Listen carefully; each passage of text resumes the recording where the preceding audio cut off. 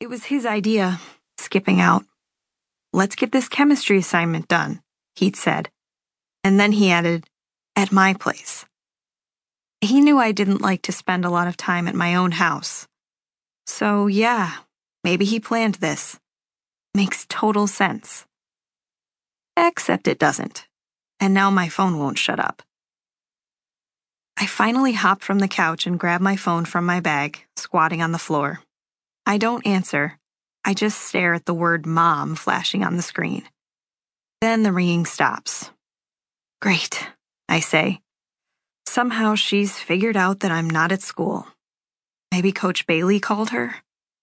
All I can think about is my mom's worried face, the thoughts that must be swirling through her brain. Donal runs a hand through his red hair, then leans forward, his eyes on me, but he's not making the funny face anymore. Then the phone starts ringing again, and he leans back on the couch, laughing. I try to gather my thoughts. Okay, quick, what's my excuse? Screw it. "Hello," I say after the third ring. I brace myself, but I don't hear any words. I just hear something like a moan. "Hello?" I say again. The moan turns to some sort of heavy breathing, and then I hear Mom's voice. "Beth?" It sounds like she's been crying. "Mom, I'm here," I say, feeling sick to my stomach. I was worried about being in trouble, but now I'm just afraid. "Thank God I found you," Mom says.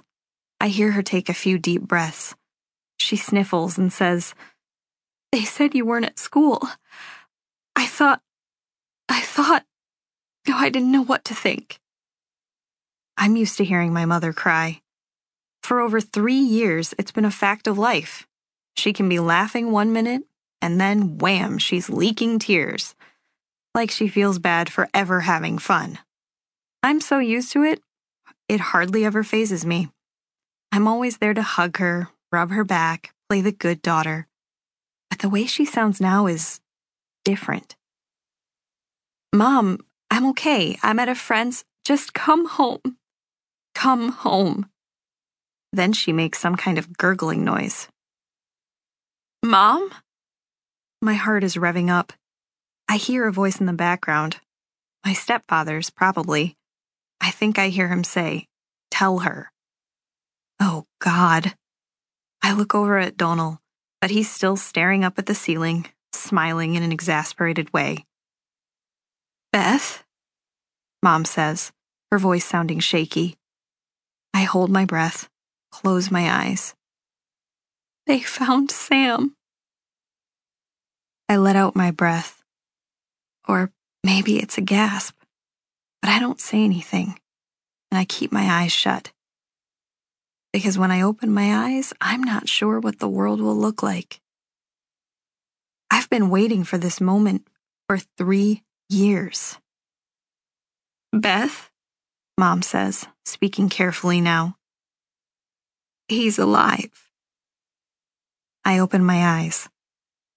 The world looks the same as before, but it shouldn't. It should be brighter, more colorful, like a wondrous land of make-believe. I must be in some weird dream now. Because what Mom is saying isn't possible.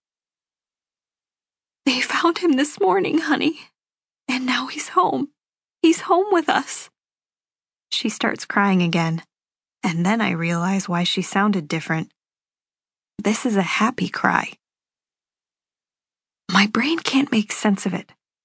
Sam plus found plus alive plus home equals Sam is found, Sam is alive, Sam is at home, our home. It's all wrong. Sam is dead. Sam is gone. He disappeared 3 years ago. No, more than 3 years ago. Vanished. Like one of those kids on the milk cartons. You never see them again. You just don't. "Beth, did you hear me?" Mom says. Donal is looking over at me now with a concerned expression.